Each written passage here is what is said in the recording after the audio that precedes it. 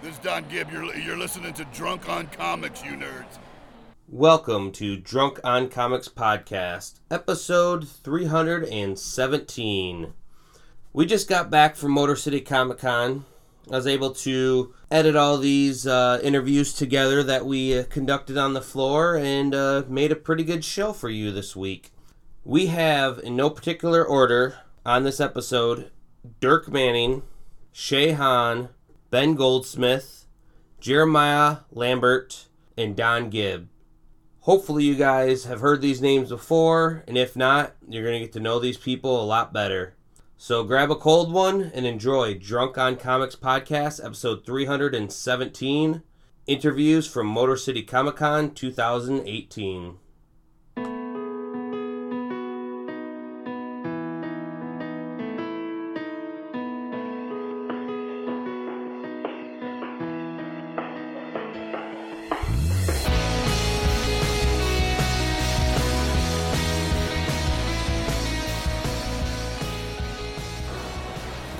Dirk M.F.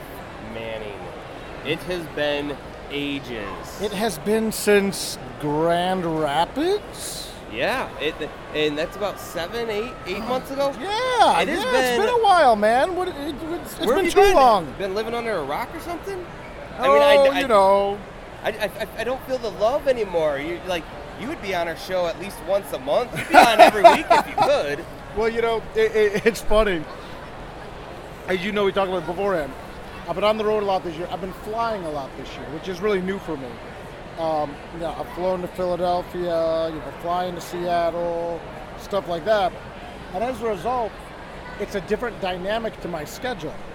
And I've had to acclimate to flying. And it sounds so Hollywood, and I apologize. Those of you that have been with the show from the beginning know this journey I've been on. But it's weird now to I jumped on a plane and went to Philly this weekend and then came back. But then it wipes you out, man. It's weird. I'm not... Yeah, flight does something to you that is different than travel. It does, because I like to drive. I normally drive everywhere, but it's getting to the point where I've had so many shows lined up and now so many books coming out. I need to get back quicker so I can get writing. So I thought, I'll start flying. Ship the books, good to go. But then I ended up losing just as much time recovering from flight that I might as well have driven. But no, I've just had I've been on the road. Got a lot of books coming out. So your social media presence also has blown up more. You've been using that Facebook Live. I have. Like no one's business. It's almost like you don't need us lowly podcasters anymore to promote you. Jesus. You do it yourself. No, that's not true. The real reason I've been off the podcast circuit is been working on the Nightmare World Omnibus, working on Tales of Mystery Volume 4, and this summer I want to start getting back in touch with all my friends because I'll have, along with the Omnibus, Mystery Volume 4 on the horizon, three or four new books to talk about. Wow. So right. I've been laying low because I didn't want to say, well, I got this book coming out and I can't talk about it yet. I want to come on and talk to you about the books, about Hope, about The Adventures of Cthulhu Jr., A Dastardly Dirk, about Haunted Highlands, about Cosa Nostra. So we'll do a much more sit down and catch up talk this summer, for sure. I look forward to that. But yes, there has been some development since last fall, yes, especially with these two books here. Mm-hmm. And how have those been going? How have they been received? People are really responding very well to Hope and The Adventures of Cthulhu Jr. and Dastardly Dirk. Hope is a book about a mom who moonlights as a superhero. And the tagline on the book has been, everything can change in an instant. And Kaylin Smith is the artist and co-creator of the book. And it's interesting because when people, found out that Kaylin Smith, a.k.a. The Talent, and I were working on a book together, it was one of those two great tastes that taste great together thing. It's like, wait. Dirk Manning and Kaylin Smith are doing a book, and it's a superhero book?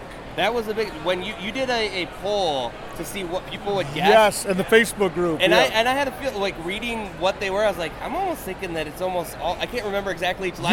You were one of the first ones that said that. Yeah, you said I bet it's all of them because I said a superhero book, an all ages book, nope, a comedy book. I said or a crime book. And then as it ends up, those four books were Hope was the superhero, Cthulhu Jr. was the all ages, Haunted Highlands was the comedy, and next week at C4, Cherry Capital Comic Con, Cosa Nostra is the crime book. But yeah, you were the first ones like, I bet you it's all of them. I'm like, I've known them too long. I have to say this all ages book. The Adventures of Cthulhu Jr. and Dastardly Dirk. Where did this pop out of?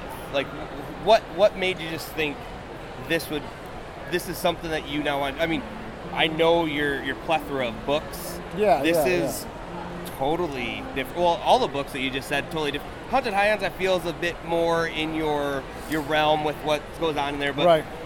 This, it's. I don't want to say cute in like a bad cute in the. No, I get it. Yeah. It is. It's cute. Scoot is cute. You know, I mean, the artist Scoot McMahon did. Once I got the Nightmare World Omnibus kind of off my bandwidth, it's been a journey to get that book to the point where it's ready to be, out the door. Now people are getting their books, things like that. There's always been some other books I've wanted to do, but at the same time, still honor the fact that when you read Cthulhu Jr., it reads like a Dirk Manning book with Scoot McMahon. It's like Chocolate and Vanilla Swirl with Hope. It reads like a book that Kaylin Smith and I did together, Chocolate and Vanilla Swirl. Cthulhu Jr. is a book I've always wanted to do because I have so many adults come to my table with kids. And, for some reason kids like me. I try to get them not to. I'm like, I'm not a likable person. You really are better off staying away. And they just laugh, and I try to scare them. And then they want to read my books, and I'm like, I don't want to pay your therapy bills.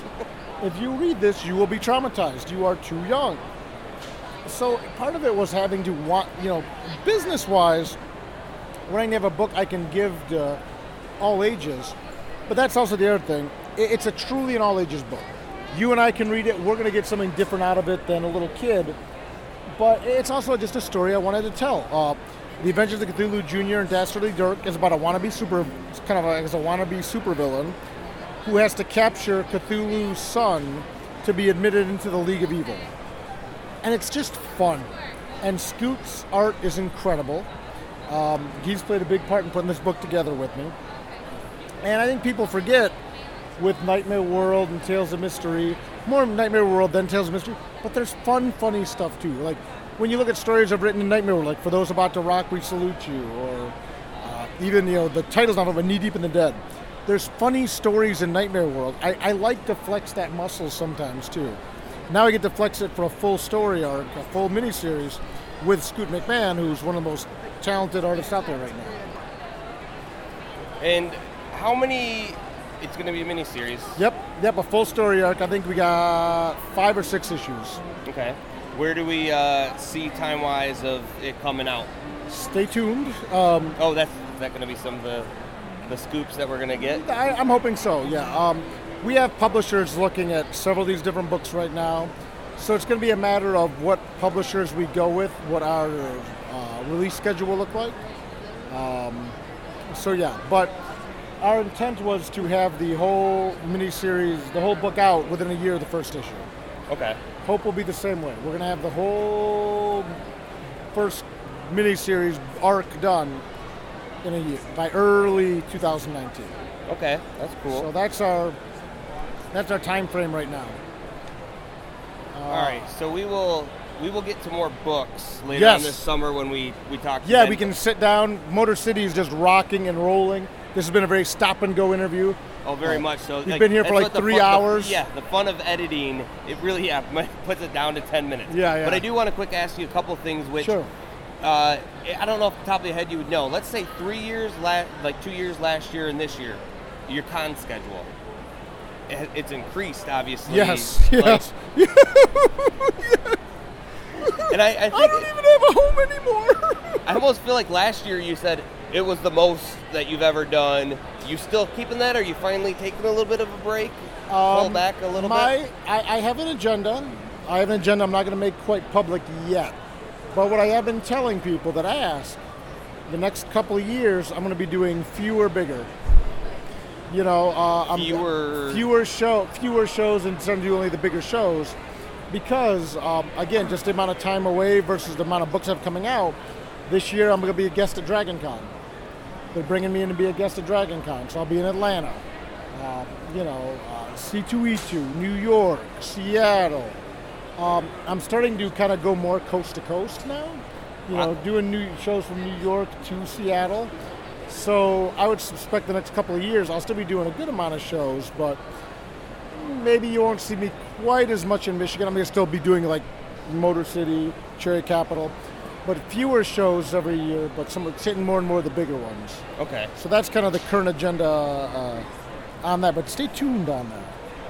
All right, then to wrap it up, I have a question for you, and it is, where did you get those gummy Cthulhu heads? They're good, aren't they? They actually, surprisingly, I'm like, are these some knockoff? No, those are gourmet.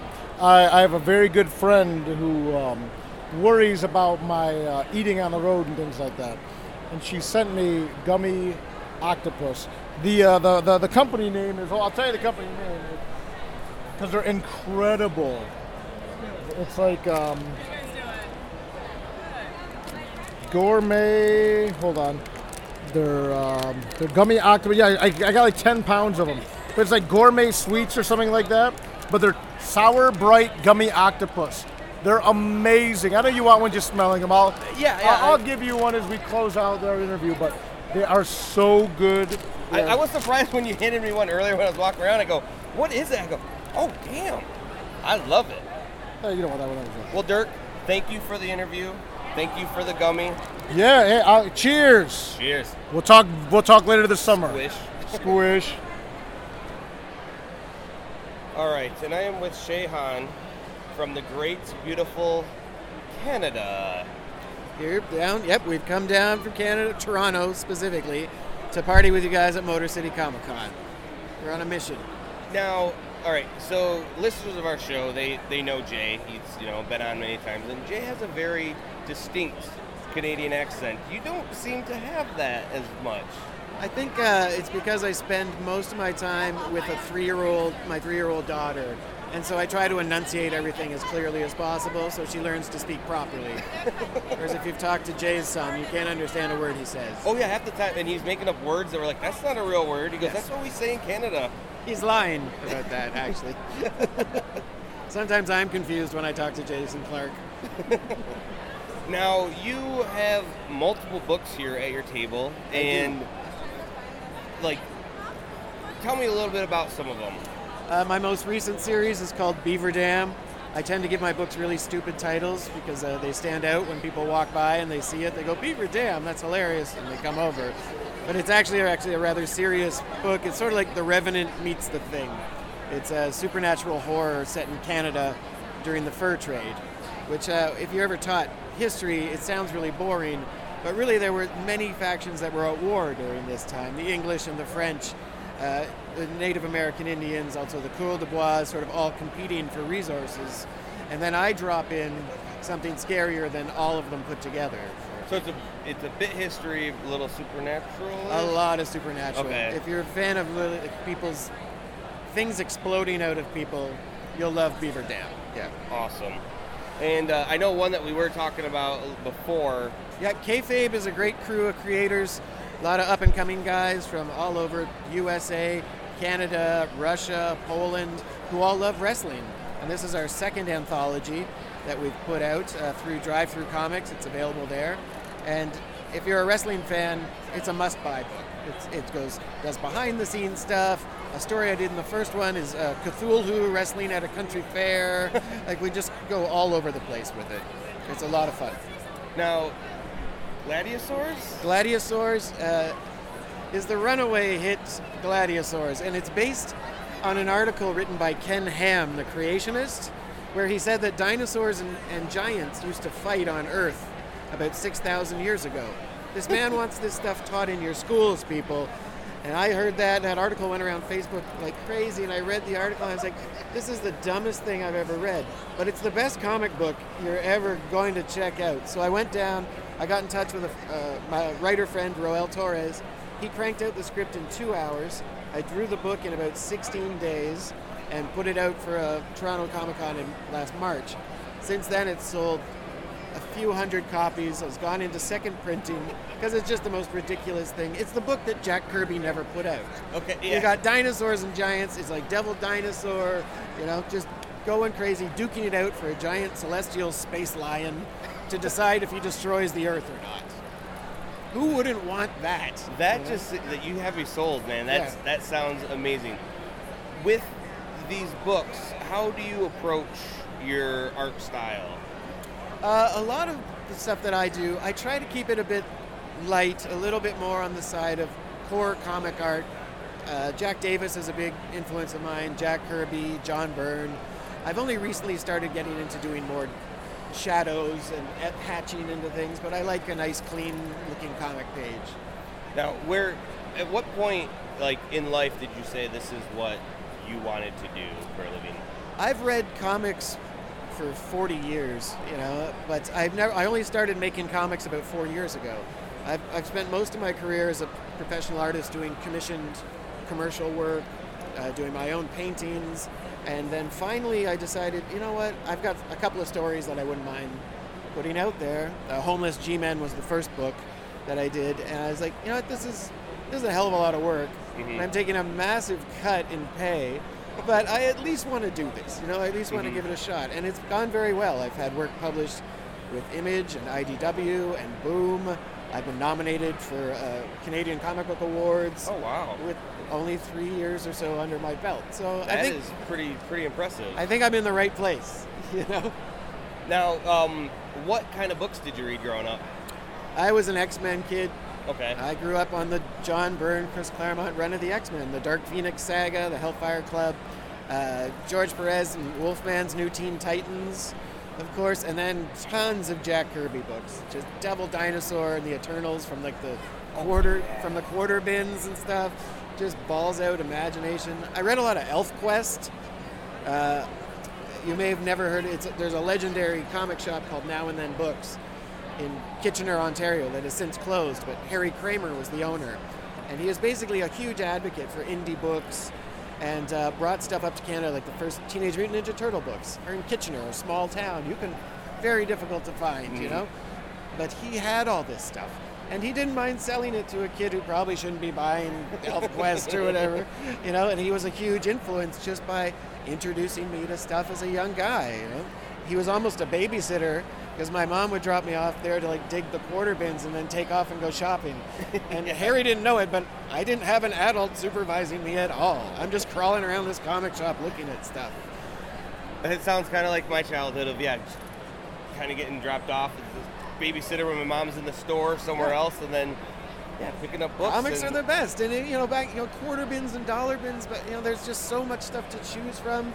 Getting runs of weird books that no one's really ever heard of and failed, but finding something you love about them, it was a great sense to just explore story and figure out what kind of artists I liked, Well, that's one of the things why I love going to conventions is seeing some books and being like, what is that? And then being like, hey, do you want an interview so I can find out even more by just asking and recording it? But it's great to pick up, big publisher books, creator you can get owned those stuff. anywhere. Yeah, but at conventions, you need to seriously spend some money on some books, support the artists and writers and the people that are sweating, You really want sweating to. this. I think people need to see about indie comics is that they're really getting in on the ground floor to support someone so they can potentially eventually work with these other companies, right? The hardest thing about indie comics is keeping up your morale. Because there's a lot of hills that you have to get over. You first have to write that comic. You have to draw the whole thing. And then once that's done, you have to sell it too. You have to sell something, and it's something that nobody wants. And you have to tell them that they want it. Mm-hmm. And that's a lot of work. Now, I know artists that come to conventions, they either have a book or whatever, or they're selling prints and original sketches. What do you feel like you like doing more? Doing like the sequential art or just having commissions sometime? I love drawing sequential art because it's a challenge. It really is. You can draw Spider-Man jumping it straight out of the page as many times as you like, and maybe you're really good at that, and that's what you're happiest doing. That's cool. But I'm a comic book artist, and there's a big distinction, I think, between those two things. Yeah, for sure. When I get commissions at shows, that's great. I'm happy to do them, and I never begrudge drawing something, unless it's anime, because I don't know what the hell anime is. But that's aside. sidebar. But I always try to push my comic books. I'm really proud of them. I think they're very good. I think Beaver Dam especially and Gladiasaurs sit on shelves comfortably with anything put out by Image or Boom, or they're good books. They're worth reading. So I have a kind of a two-part question, the same kind of subject. Out of your creations that you've made, what was the most challenging one? And then also, if you can recall when someone's asked for a commission and you're just like, man, I've never drawn that before. That's going to be tough. Yeah. Okay, so Beaver Dam is basically the first issue. It has no text whatsoever. It's a silent issue. And it's a story device that you start to understand in the second issue that only certain characters speak. So drawing the book, issue 1, with no dialogue whatsoever, the storytelling has to be perfect. Mm-hmm. No one can be confused as to what is happening. And that was a great challenge. I really appreciated myself. No, I didn't. I hated myself for giving myself that challenge, but it paid off. I've gotten really good feedback. People understood what I sent it out to a few people first to say, do you get what's going on? And everyone could follow it. For part 2, for a commission, I turned down a commission. I'll tell you, there's a guy where you turn down at most shows. And he's usually a guy who comes up to you and he says, could you draw me Supergirl? I went, sure. I'd love to draw Supergirl. It's a fun character. You can do her flying through the sky. And then he says, can she not have a shirt on? What? And you say, excuse me? And he says, maybe no shirt, I'll pay more. And you say, I don't really want to do that. And then slips in, could you draw her naked?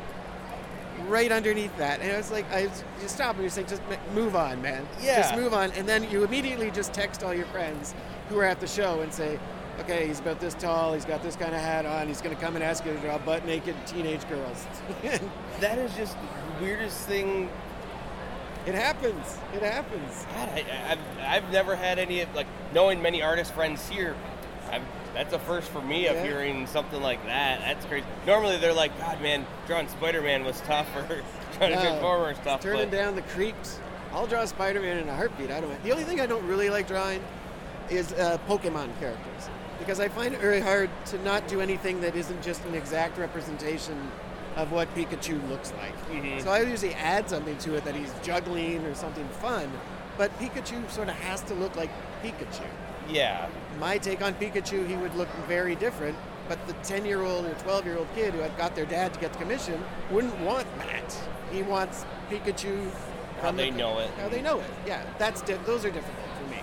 Now, is there a property or something that's there that you have always wanted to be a part of? Oh, yeah. BPRD. Okay, yeah. BPRD is my favorite comic book of all time.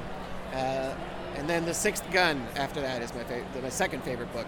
To work on either of those properties with work in the Magnolaverse would be the height for me. Mm-hmm. It's not Marvel, it's not DC. I love those companies, but my heart is in horror, I think, and doing BPRD books would be amazing.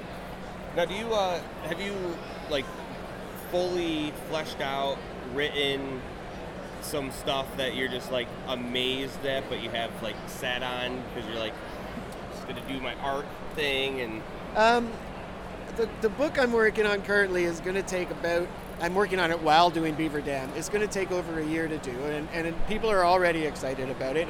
It's a ton of work, and it's called Giant-Sized Dracula, and it's about a city that has to defend itself from a giant Dracula. And it's classic Dracula. He's got the cape and the thing and everything. He just happens to be 200 feet tall. And it's a ton of work drawing this book, because if he's in every panel, every person has to be drawn to scale and stuff. So that's going to be fun, but it might kill me at the same time. I might get killed by Giant-Sized Dracula. But it's going to be a blast. That's going to be huge. Well, I look forward to hearing that. And Shay, thank you so much for taking the time to talk with me. It's an absolute pleasure talking with you. And yeah, Drunk on Comics. I knew the logo. I think I follow you guys on Facebook, but I didn't. We like to have you fun. At a show before. Yeah, it's a great name. That's the thing. It's the best name. Well, thanks, man. Cheers. Thank you. That is a little strange. Maybe they were doing a holding thing like they do in New York, where they put you down in the basement before they actually let you in. they possibly? Well, I think because everyone has wristbands because they have 3-day passes. Yeah. Because they're just like, oh, just go on in through the door then. Yeah, so maybe it's yeah, just yeah. a little bit quicker than having to corral them into the holding pen, as you'd call it. So, Ben. Oh, did we already start? Yeah. Oh, hey. Are they going to hear my dissertation about the bathroom? No, I didn't get that part. But Okay. if you want to repeat it. Yeah, no, just we're sitting near the bathrooms, and it's amazing because there's no line. And usually at these things, it's like 15 grown men doing the pee-pee dance as they wait. That's it. There was no more than that. Well, I am with the writer of The Seance Room. Oh, yeah, that's me. And what... All right, is this the only book that you've written? Well, Or is it the only book currently out? So I can say since I saw Tony last year here at Detroit with Kayla. Kayla was here at the time. She couldn't make it out this year. She is missed. We've had a very good year. Like there's been, and none of it I can really technically talk about too much. I can say I'm now writing for this company called Mad Cave Studios down in Miami. Does a book called Battle Cats. They're in Diamond previews. They're all the whole thing, and I'm working on a new property for them. Oh, that's cool. So that's been great. And then this company we partnered with, Source Point Press, partnered with Charon Comics out of San Diego, Freddie Packard. I am doing a kid's book for him, like not just like a kid's comic, but like a kid's book. It's very adorable. I think I can say the name at least. Okay. It's really cute. It's called Moo Mouse Goes to the Moon. Yeah, and so it's cool. It's actually tentatively the idea is there's so many books for kids about you follow your dreams, but none of them necessarily address how hard it is to work to make your dreams attainable. So that's sort of the goal of it is like, yeah, for sure, dream and also work hard and dream and do both. Yeah, so it's been a really great. Those are the ones that I for sure can talk about in a not for sure way. Everything else is there are other things on the table, but nothing that I can necessarily. Well, maybe you might be able to answer this one. If not, then just say yeah. Can't answer. So with creating a new property and any of these new, I know that art is just as good as the writing for stories for comic books. Oh so yeah, it's. How much though do you have say of creating characters? Do you collaborate with the artist? I mean, obviously with the Seance Room, that's your own thing and stuff. So you've I would even say with Seance Room, that was a huge aspect of it. Kayla designed the look of the entire Seance Room. Like she, the actual ghosts. So if y'all don't know, and why the hell aren't you listening to this podcast more if this is your first time? That you didn't hear me last year, you jerks, you sons of bitches. Listen, Seance Room is a book about these 6 ghosts trapped in this mansion, where each issue, someone enters the Seance Room and like a guest star, and their story gets told to this debilitatingly horrific degree by the ghosts, and then it all wraps up by the end. So you're getting an overarching theme, but you're getting fresh stories with each issue. So that was the book that Source Point Press graciously, and I do mean that, they've been wonderful. I'm not just blowing smoke right now. Tony can see I'm tired as hell. I'm like lying here with my head on my hand. Well, it's been a long con. It's been a long con.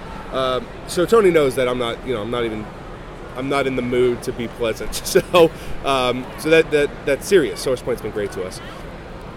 We designed it. Kayla really picked the way they look. I mean, I dictated like sort of who they were and what part they were to play, and sort of their whole, what their deal is, right? Like what their bag is. And then the older I get, by the way, I talk more like my dad. Hey man, what's their bag? Do they dig it? Do they dig it or not? How are the kids digging it? Well, I will say one page in particular I digged. You dig-dugged. You were playing games the whole time. You were playing dig-dug. That's fine. The page with the Royals, like the Royal cards, everything like. Thanks, man. I'm glad really. you. Did you come up with that, or did Kayla just say I'm gonna? I mean, obviously it's her art, but like. Yeah, no, that one was definitely a collab. because the dialogue on it is a poem, or I guess it's verse rather than prose, and so it was very specific. Now Kayla picked having the king and queen linked arms over the thing.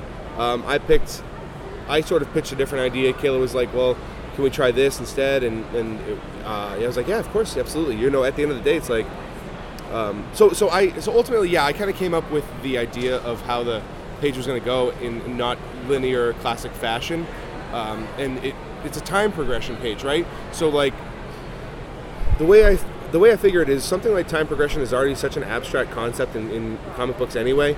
I mean, if you're not going to try to do it with captions or like really just sort of nail it down, that there's your opportunity to sort of play a little bit with the medium. So that was the idea going into it, and then Kayla, as she always does, refined it and sort of, you know, pitched me this new book, and of course I was like, yeah, I mean, at the end of the day, you're the one that has to draw it, so I want you to enjoy / take some ownership over the thing that you're working on, you know. I try to be really good that way, because like you said earlier, and I mean, you couldn't see me, but I was nodding my head vigorously, so vigorously, guys. I'm just, can you hear that in my voice? I'm just got vigor for days, guys. The art is, you know, 50% of it, man. It's a comic book. Otherwise, I'll just go write a book, you know? Yeah. And I'm that's not me. That's not my thing. I love art. I love this stuff. So that's the Seance Room. I can't really talk about the other project, because that's I actually had to sign some like serious looking paperwork for that one. But I can say that the artist, his name is Travis Mercer, and he is incredible. Okay. Incredible. Definitely look him up. This guy, he takes everything you love about 90s comics and cleans it up. All right. Yeah. But he's younger than I am. He's like in his 20s, and so it's definitely that thing of he loves it, but he's not stuck in it. He's appropriating it in a wonderful way. Mm-hmm. Yeah. Now, I didn't mention to you earlier this weekend, but so we picked up Seance Room number 2. Source Point was at one of our comic book shops in Grand Rapids, and so picked it up then. Wait, and which comic store? The Comic Signal. The Comic Signal? Yeah. I follow them on Instagram. Comic Signal, I love you guys. And we also then, we always have our Booze in a Book that we highlight a book and put a booze with, so we use that as our Booze in a Book. What did you pick? Lynn's picked it, and it was some sort of whiskey, I think. Perfect. Because Kayla will I love thought that was great, but she doesn't really like whiskey, but because of the fucked up nature of the books, you know, the twist of like what goes on, she's like, it's perfect because it's enjoyable, but it's uncomfortable. Yes, that's what it was. That's really funny. Do you remember what the brand was? I'm actually a big whiskey drinker. Fuck, I could probably try to look it up. I have it somewhere. I'll have to know. You know what? I'll actually have to just go on. I'll have to do my due diligence and go on the website and actually listen and all that kind of stuff. I've gotten so bad. I started last year or the year before. I was listening to like 3. It was Crown Royal. Because Crown Royal's so great. That was another reason to tie it in. That's even better. That's like, because it's Canadian whiskey too, so it's a little wild. You know, doesn't have that smooth. It's got the spikes to it. Yep. Yeah, I like that. Crown Royal, I love that. That's really rad. So with that being said about the book and everything, well, you said six stories. No, we actually have. Well, technically we have 4, but. That's what the contract is for with Travis and Source Point, but I'm pretty sure that we're already looking at the next. So you already have 4. the scripts for 4. Oh, dude, right I have 15 written. Oh, damn. Yeah. Oh, yeah, 15 written. I mean, the other thing. So we're just waiting on Kayla. Kayla, if you're listening. Yeah, I mean, no pressure, but you know, we could read number 3. So, you know, because the other cool thing is we're teaming up with Deepwater Games, and. I can't say to the extent of that also, just because it's that thing now. But what I will say is that part of what I am hoping to bring to the table, hoping so that it's not confirmed, or is that I'm hoping to bring to a potential board game of the Seance Room is that would be cool. is fresh stories, so that you're playing through original stories of the Seance Room. So not only do I have to have these, really for every one you write, there's like one bad one. So you have to have 16 written if you're going to have 8 done. And then on top of that, we're going to, potentially, once again, catching, the all original stories for the board game. Okay. Yeah. That. Just with the setting of what the book is, I could just see that being a very interesting. Dude, off air, I will tell you some of the stuff, but there's some. I like getting some little tidbits. Some tidbits. I mean, you're around. The guys. You'll eventually hear all this stuff, I'm sure. But like, there's some super, very exciting. Like, the ideas being thrown around right now are. They're the crown royal of board game ideas right now. Awesome. Yeah, dude. Well, before we wrap up, let's learn a little bit more about you. Why? Because people that are going to be reading this book, they kind of want to know the man behind the pen. Yeah. So I will. I'm sorry to cut you off there real quick. I will say, if you see me at conventions, guys, and I'm sure I'm seeing a lot of you. I'm sure because the Michigan crowd is super supportive and awesome. You'll notice that like I'm this big like. Yesterday, someone asked me what frat I belong to, and I was like, just laughed at them. I'm this big, like, hulking type of dude who's all sweet and funny, and then you read the book, and it's absolutely disgusting. Well, yesterday, were you singing opera, or you're singing, or you're hanging out? That's funny. Yeah. So, I really like musicals. So we were actually having a great time yesterday. David Hayes and I, who wrote The Rot, he and I were doing Swedish Chef singing Sondheim musicals. Oh, jeez. So it was like, preferred Hirsch of Sweeney Hirsch. Sweeney Todd, and we were just like literally all day long. And it got to the point where Travis just walked away.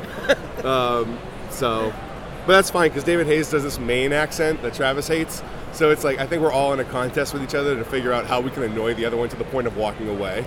Well, as you're more recently new as of last year to the convention family, yeah, man. People at Source Point, Dirk, Seth, other people, we're all like, you saw us all just hanging out at the after party and stuff. Like we enjoy each other's company, and like brothers, we like to push each other's buttons. Travis is the biggest that we love to poke the bear just to see. Well, because when it happens, it's really fun to watch. Like when Travis does get upset, it's a like kind of an event.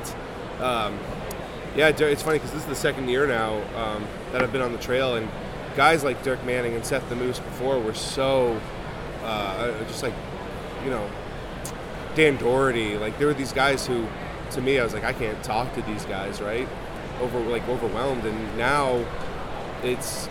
I understand why I felt that way, but it seems like a silly thing to have felt at the time, And I still don't know those guys super well, but getting to know them more and more and appreciating their work, and getting to read Floppy Cop this year, and getting to read Hope that Dirk did with Kaylin Smith, and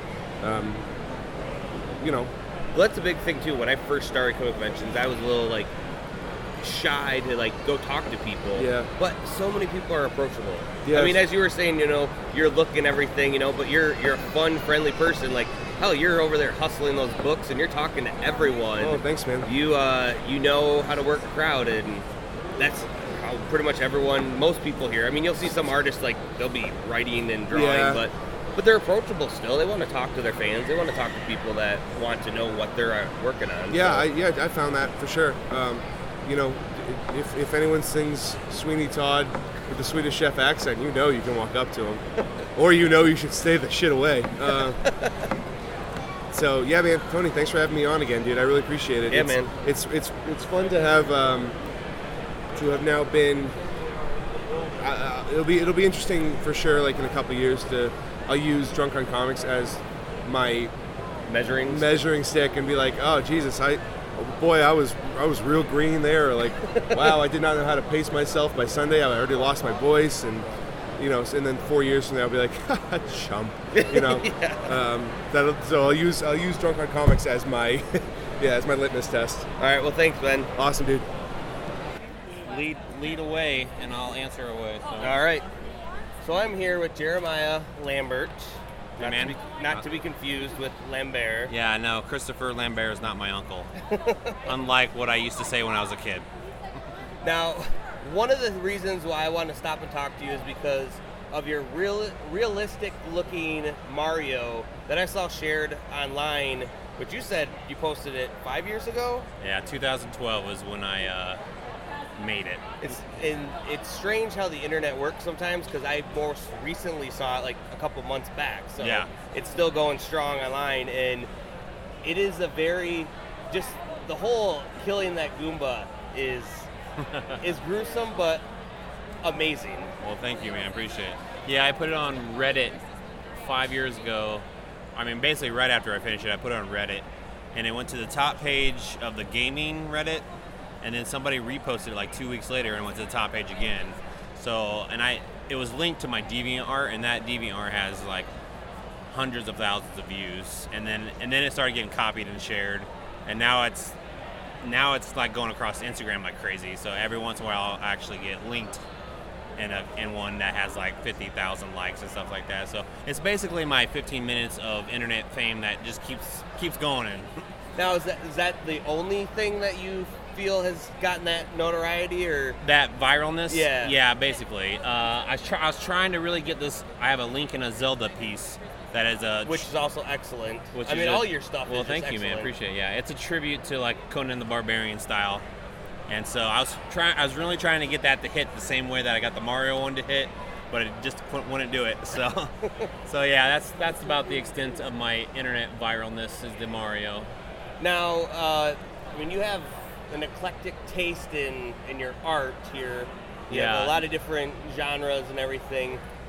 You'll notice nostalgia plays a lot into it. Yes, that's what I find. Like interviewing a lot of people, you know, I kind of ask them where they came from, what made them get into art. So, what's your story? So, as a kid, it's pretty much Dad. Dad got me into art. Dad is an artist, so I guess you could say there's some genes handed down. I loved comic books after my dad bought me a first issue of a Fantastic Four, and it just never stopped from there. Like, I always just kept collecting comic books, and I would try to emulate what I saw, and I obviously just like became fans of like certain artists and whatnot. So that's how it kept going. And then when I got out of high school, I pretty much took art pretty seriously. I mean, as serious as a kid would, you know, all the way up through high school. But when I got out of high school, I actually got into music really hard, and I was in a band that toured the entire, United States. Oh, really? Yeah. Nice. What was the name? We weren't big or nothing, Okay. but we were called the Serpent Sun. We were a metal band. Okay. But we did it all the way, coast to coast and whatnot. But as soon as all the bands fizzled out, and I've been in a few, it's not just that one, but there's been a few. All the bands have fizzled now, so now I'm in my late 30s. So it's been fun to get back into that. I've been back into it now for about a good 6 or 7 years, taking it a lot more serious. Got a lot of credits actually, not besides just like doing Comic Cons. I've worked on Transformers, worked on He-Man and the Masters of the Universe, worked on Tonka Chuck. Don't know that last one. Tonka Chuck. So you know Tonka Trucks, right? Yeah. Tonka Chuck is like the store kiddie version of Tonka Chuck. Okay. Or Tonka Truck toys, basically. So they got like videos and box art and stuff like that. That's what I've done of box art for them and stuff. So. Now, when going back to when you were a kid, what was something that you were just like, I would love to work on that book, or like, what was your pride? Spider-Man. Okay. If I ever get on a Spider-Man book, I'll poop my pants and then I'll be happy forever. See, I had a couple friends. I mean, before even getting back into comic books, I was when I was younger, and then post college. But in college, I had a couple actual art friends, and Yeah. Spider-Man was like my thing of like, if you can draw Spider-Man, I think you're a talented artist. Yeah. And mainly it's just for me to get free Spider-Man drawings from my friends. But and they all turned out pretty well. I was like, damn, you are, because I find that personally, I think the hardest, just with those lines and his suit and everything. Like, Yeah. that's a lot of fucking shit. But then again, what you said with Transformers, though, I've read all those comics, and just seeing how artists like the lines and making squares, I almost like that's almost a little bit harder. For me it definitely is. There's definitely some guys out there that can do it real good, but mechanical things for me is actually way harder than organic people or trees or nature or whatever. That stuff's easier for me at least. But yeah, basically after the Fantastic Four, my next comic book, which my dad bought, was a Spider-Man. Okay. And then I bought my own Spider-Man, so it stemmed from there. So then I've always loved Spider-Man. I mean, I've done lots of independent comics and stuff like that. One that I drew was called Kodojo, which is a kaiju book, a giant monster book. Mm-hmm. And then I've done a bunch just lettering and inking and the covers for some independent books. So my comic delving is not huge because the Transformer stuff and the He-Man stuff was all toy based. I did the toy art for that. So, but yeah, I mean, someday it's gonna happen. I still have a day job, so that's what, as most people I talk to as well, we all want to make it big, and like me just being a podcaster, really get those Stan Lee interviews and stuff. Yeah. But at the same point, coming to these conventions though, you never know who you're going to meet and the different people and their backgrounds of what they're on and everything. Yeah, I'm doing okay though, right? So when we were talking about your childhood comic books, you still read now? Yes, I actually have a pull list at my local comic book store, and still get Amazing Spider-Man and Fantastic Four. Like, even though there hasn't been any for 3 years, but it's coming back now. So that was one. I was devastated because both those I have on my pull list too. Yeah. Fantastic Four. Personal thing with me, when Stan Lee came to this show 3 years ago, I think. Yeah. I wanted him to sign something special because I saw him like 5 years ago, and I had him sign like some rickety-dink thing that I could afford. Yeah. I wanted Fantastic Four number 48 for Silver Surfer and Galactus. Awesome. I'm trying to find it anywhere, and it's freaking expensive. Oh yeah. And it's not gonna get any cheaper probably either. Yeah, and I lucked out at a shop here that was set up. All three, 48, 49, and 50. Really? Got them for a steal. Like, wow. How I got it so cheap, thank the gods. Now, and do you do the graded ones, or do you do just whatever you can find? Oh, well, I was looking for something that was mid because I wanted something that, it's for me though. I'm never going to really resell this until maybe when I'm old. But so it wasn't actually CG whatever. I didn't get it CG'd, no. But I got number 48 signed, and I got the other 3, which I almost wish I would have paid for. But like I said, I'm not planning on reselling them. So for me, just having number 48, that's what meant to me. Yeah. And I will tell you, I could probably get it graded at about a 7. Really? It's a really good, maybe a 6, but it's not tattered. It's got all its pages, really fine. And for me, that was the Holy Grail. Yeah. Well, number 1 would be the Holy Grail, but that's even the second Holy Grail. Even a shitty would be a couple grand for that. So very cool. Yeah. So that's what coming to the cons for me. Sometimes it's finding those, the golden finding goose. that little thing, yeah. But cool. When they stopped, when Hickman's run on that, phenomenal. I love. Yeah, Hickman was good. Yeah, and so I actually really like the Future Force ones even better. I think. Did you read those? Oh yeah, yep. Like with the kids. Yep. It was like the tie-in basically at the time. And well, I was so sad when they stopped, like after the Secret Wars and stuff. And I'm like, when the hell are they going to come back? When are they coming back? So happy that they've announced that it's coming back this summer. And once again, I'm going to have to spend more money at the comic book shop. But. Yeah. So I will tell you a story, though. I don't know if you'll agree or disagree. I'm actually not a fan of Dan Slott, though. And he's been on Spider-Man for like 10 years. So him leaving Spider-Man was like, yes, give somebody else a shot. Thank you.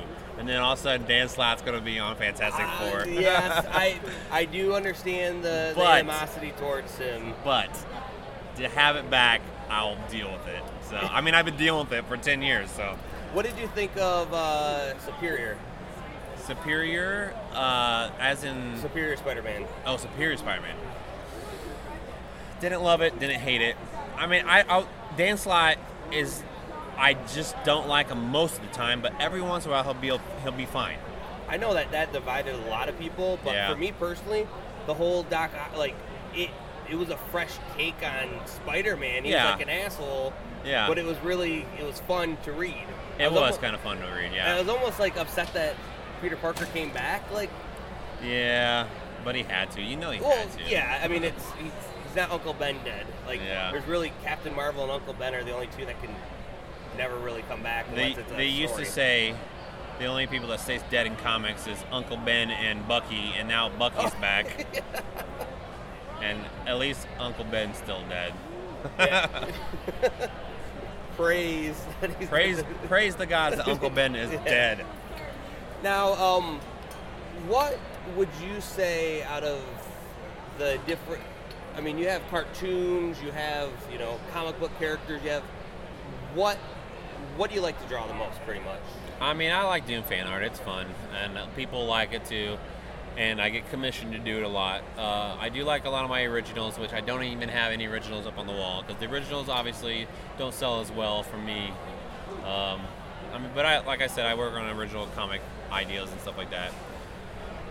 As far as what I like to do, like I said, I do like doing the fan art. Man, I do like when I talk about the nostalgia point, when it's 80s or 90s cartoons or movies. I really like drawing those, and it's probably pretty apparent too. Like the only new thing I even have is this Rick and Morty Pickle Rick. Like other than that, you're looking at over 20 years old usually. Yeah.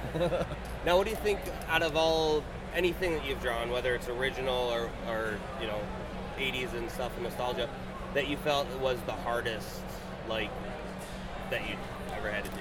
Hardest in terms of technicality, Yeah. I have a Ninja Turtles piece where they're all on this rooftop, and I drew all the rooftop with the bricks and the shingles and everything like that. Like that was hard to do.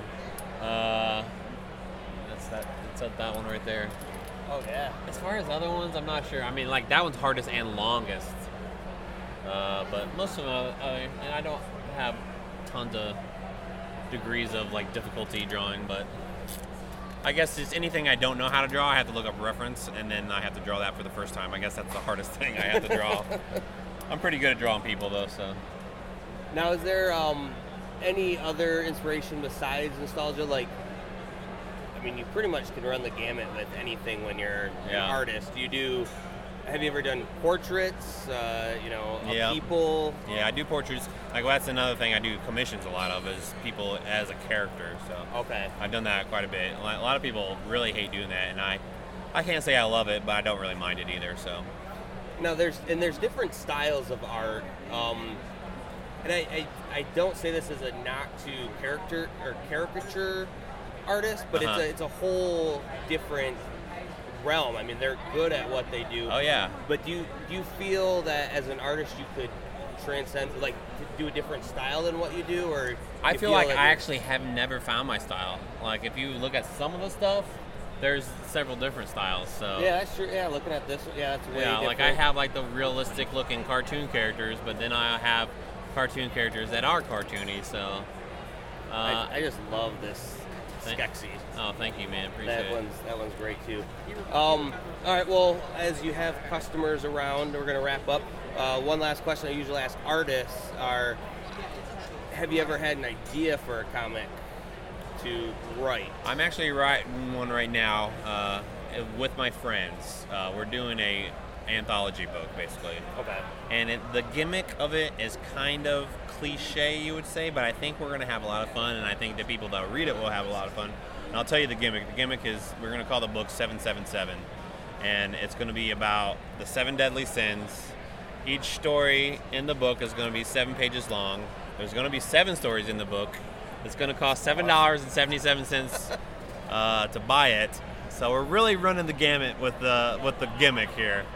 But we're starting with wrath, and we're going to make some bloody goodness, and each sin's going to get weirder and different. So I'm going to have fun writing it. So that sounds awesome. When do you think you might have that? That's a good question because there's 7 of us, and so we have to wrangle everybody. I know one guy's got at least 5 or 6 pages done and everything, but I know another guy hasn't even finished writing it. So I'm done writing it, but I'm not done drawing it. So All right, well, I will definitely be a lookout for that. Yeah, man. Jeremiah, Awesome. thanks so much for Thank you, taking buddy. the time. I appreciate it. Have a good one. Yep. All right, I am here with Don Gibb, the legendary ogre from Revenge of the Nerds, also in Bloodsport. as Also, well. Bloodsport. And actually, reading up a bit before coming over, you've had a lot of smaller roles in a lot of different things. I've done a lot of stuff, yeah. But you're most known, For those two. yes. Did the Capital One commercials for 5 years, the Vikings. Did a lot of television. Cheers and Night Court and, all those. Now, I heard that you played basketball, Right, in New Mexico. and then because of the sports and everything, and then some football, I had a car accident. I went down to the University of San Diego, down there. and because of that, you took some of what you learned through the college experience with the With character. Ogre, yeah. So it was pretty easy. Yeah, it wasn't tough. It's just like being you. It's like being Don Gibb as Ogre. That's right, yeah. So I'm sure you get a lot of people, always bringing up the same questions and everything. So I'm going to have to probably ask some of them because, it's a legendary character that's been around for forever. Right. What is one of the most memorable moments from filming or from anything on the set? It's really hard to put one in focus. I've done it for 30 years, so things blur. It's hard to remember like one special moment. Probably at the time I would have remembered it, But I don't know. I think just being on the set and working and enjoying the company, it's all memorable, Now, how did the process go for getting that spot? Did you audition? I Did read they come for it. to you? No, I read for it. I auditioned for Nerds. I auditioned for Bloodsport. Actually, with Bloodsport, I interviewed with Jean-Claude Van Damme. He actually came and met me, and he gave me the job. So, Wow, yeah. that's The producer, yeah, he came, he heard about me, somebody told him about me, and he came and met me, and we got along pretty good, and I got the job. he's a master at all of his action movies and everything. Yeah. What was it like working with him? Jean-Claude, in that point in time, was a little difficult. But, hold on, bro. Okay, sorry, bud. Sorry. But yeah, so you were saying a little bit different back then what he is now. Yeah. From what I understand now, he's got his life together a little bit, and he's not quite I've heard he has a Netflix or some type of show where it's He's got a series, right? him being him, but secretly he's always been a undercover agent. I don't know. Acted He's as got some series, I've heard. Yeah. And then I noticed these Tostitos ads he's got now. So all of a sudden you're seeing Jean-Claude again. So he must have turned his little life around. Yeah. Not such a complete idiot, Now, Revenge of the Nerds, though, being the first big thing, did you ever think that it'd blow up No. as big as it did? I don't think anybody ever had any idea. Revenge. We were talking about that today. Can you imagine if we did Revenge of the Nerds in this era? Oh yeah, it would. I mean, we would have lines around the corner. Uh-huh. Just bad timing on our part. But it was. I mean, it's such an iconic show. There's how many are there now? There's like. They're like 4. Okay. I did 3, but there was 4. Okay. Yeah. But each one had its own uniqueness. But I mean, you had mostly recurring characters Yeah. and everything. Yeah. From that though, like. It's like I said, one of those things of you didn't know how big it was going to be. No, had no idea. I don't think anybody did. And then from there, obviously that's where you're best known from. Though, do you still have the fond memories from it? Yeah. Or Yeah, though they were great memories. The original Nerds kind of spoiled you because, when it's your first movie you've ever done, and you start thinking they're all like that, they're not. Most of them are work. okay. That wasn't work, yeah. Do you still keep in touch with anyone? No, I live in Chicago, so I don't really see anybody anymore. I see them when we do these conventions. Yeah, I don't. One last question then. If there's any advice that you could give to anyone that in the world, in the wise words of Ogre, what would it be? It would be, what, as an actor or just Ogre? Just as an Ogre. Drink up. Awesome. Thank you, man. All right, brother. I want to once again thank Motor City Comic Con for allowing me to be on the floor there and covering the convention, doing some interviews with people, hanging out with some friends, and all around being very supportive of Drunk on Comics. Motor City Comic Con has been part of the con family for us for many years, and we continue to have that friendship for many future years to come. Now, this does it for our interviews that we got this year. It was quite busy on the convention floor that we couldn't get to everyone, and we had to set up some Skype interviews and some things for later on this summer. So with that, stay thirsty for some more interviews from Drunk on Comics.